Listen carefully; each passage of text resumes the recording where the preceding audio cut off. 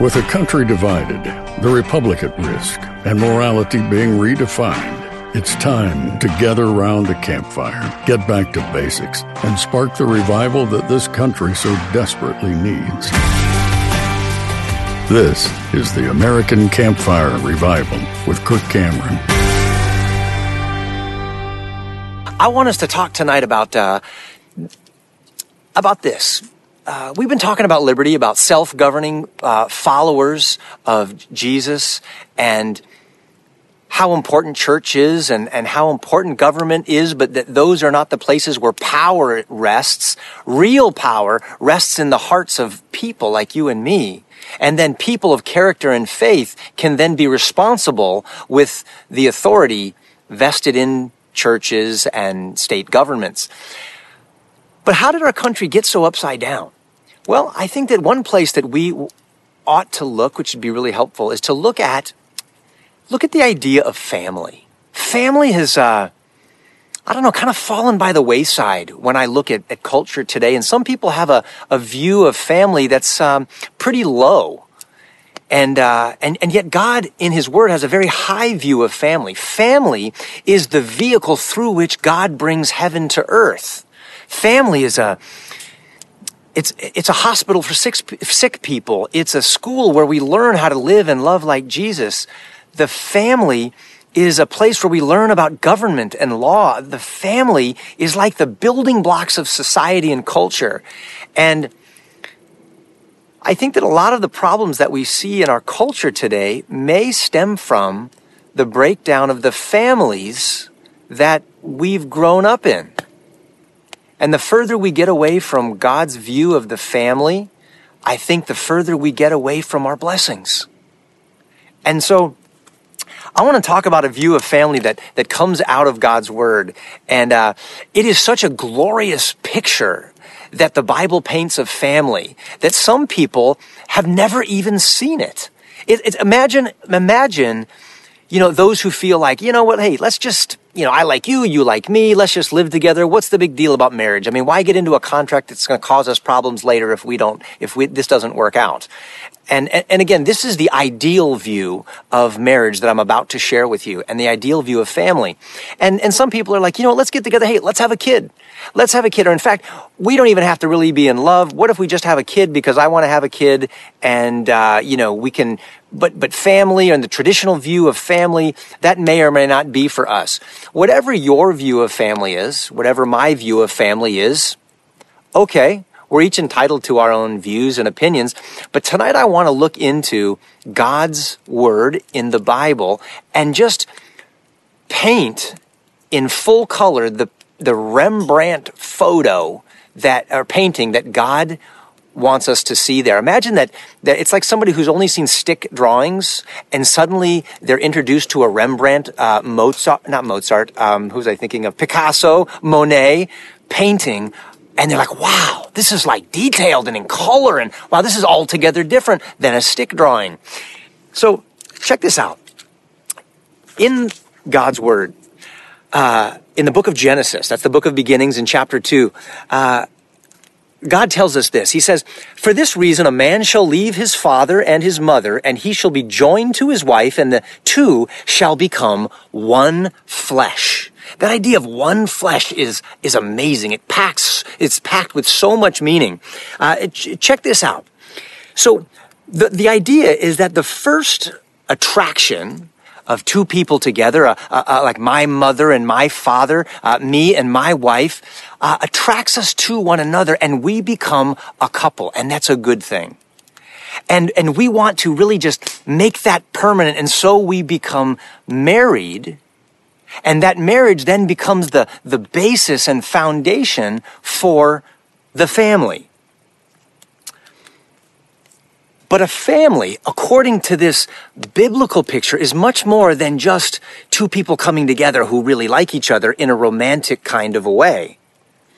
In a Christian family, the man and the woman make a covenant under God that they will honor one another and they'll stay together until death. Think of that. That is a lifelong commitment. And again, many of us didn't grow up in homes like this. But this is God's picture of a man and a woman covenanting together under God. This is a sacred promise saying we will not leave one another until death. Think of the security and the stability that would provide if we could live up to that. That's the ideal. It's a combination of love and faith. That's the cornerstone of the family. So not just love, romantic love, not just feelings, but also a faith in God and a faithfulness to one another that forms God's view of the family. And that the family is the basic idea, the basic place where we get the idea for law and education. Think about that. The family is where we first learn about law and about education. It's the first place where children encounter laws and rules of conduct. And the concept of law is primarily formed in the family. Think about that. Kids see their dad laying down the law. Little toddlers hear their moms laying down the law. And they get their first view and concept of law. They're also learning things long before they ever go to a formal school. They're learning language. They're learning behavior. They're learning all kinds of things in the family that set the stage for their understanding of law and education later on. And a child's concept of law learned in the family shapes their attitudes towards other institutions. How one reacts towards church and school and the government and society depends on what the child learns in the family through parental authority. That makes sense, right? We're priming them for the real world. They're not just little kids, they're future adults, and they're learning their concepts about law and government and education in the future institutions like their college or their being citizens of the nation, and how they're going to react and behave in those kinds of societies. Hey guys, it's Kirk here. Did you know that another option to traditional insurance even exists out there? I get that it may come as a surprise since we're so conditioned to think traditional insurance is our only option, but that's simply not true. My family has been using Christian healthcare ministries over the last several years, and I cannot recommend them enough to other like-minded believers looking to do things differently than what we've been told to do. CHM is the faith-based alternative to insurance. And most importantly, with CHM, we know that our money is going to help other fellow Christians when they're in need. And this is how we like to steward our dollars when it comes to healthcare. Are you tired of your healthcare the same old way and want to do things the better way? I highly recommend you start by checking out CHM and see if this is an option that could work for your family's healthcare. It does for ours. It's not harder, but it's different in the best way. Learn more today by visiting chministries.org/Kirk Cameron. Again, that's chministries.org/Kirk Cameron.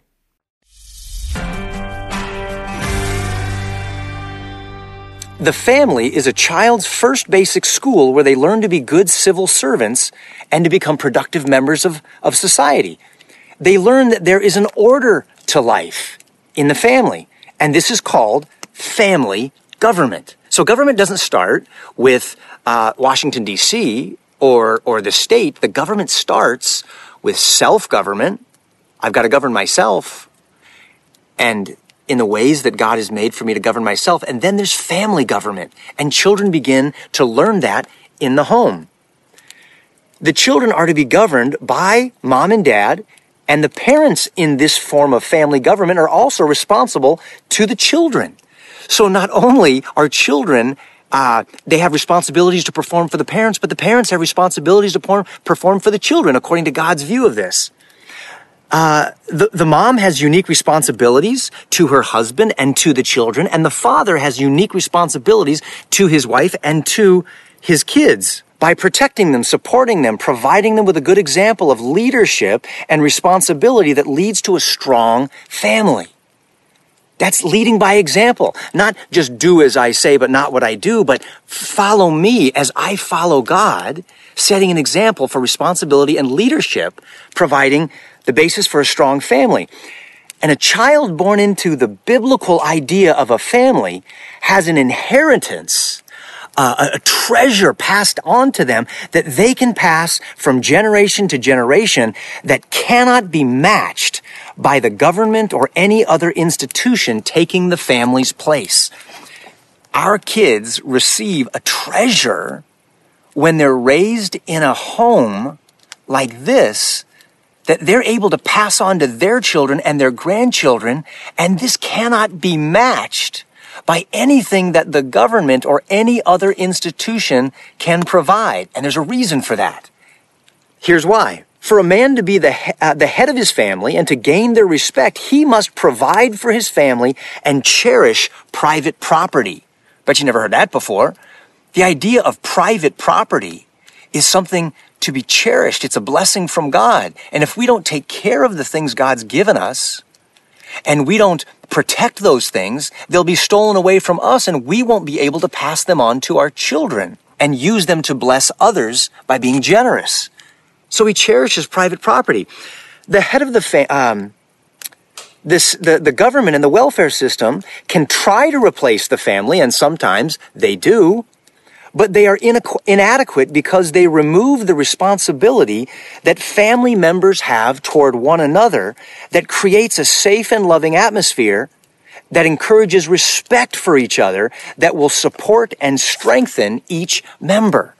You see that? I have responsibilities toward my wife and toward my children, and my children have responsibilities to me and to my wife, and my wife has unique responsibilities toward her kids and to me. And because of that, that creates an atmosphere of love and respect and support for one another and gratitude. That's not replaceable.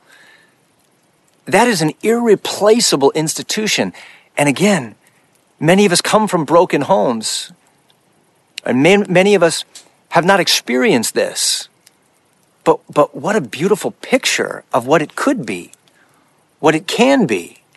I'm going to keep reading here.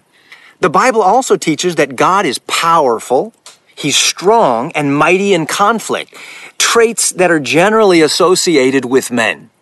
Now, I understand this isn't always the case. Some of us have wives who might be able to whoop us in a wrestling match. I don't know, maybe we need to join a gym. But the Bible also teaches that God is also kind and gentle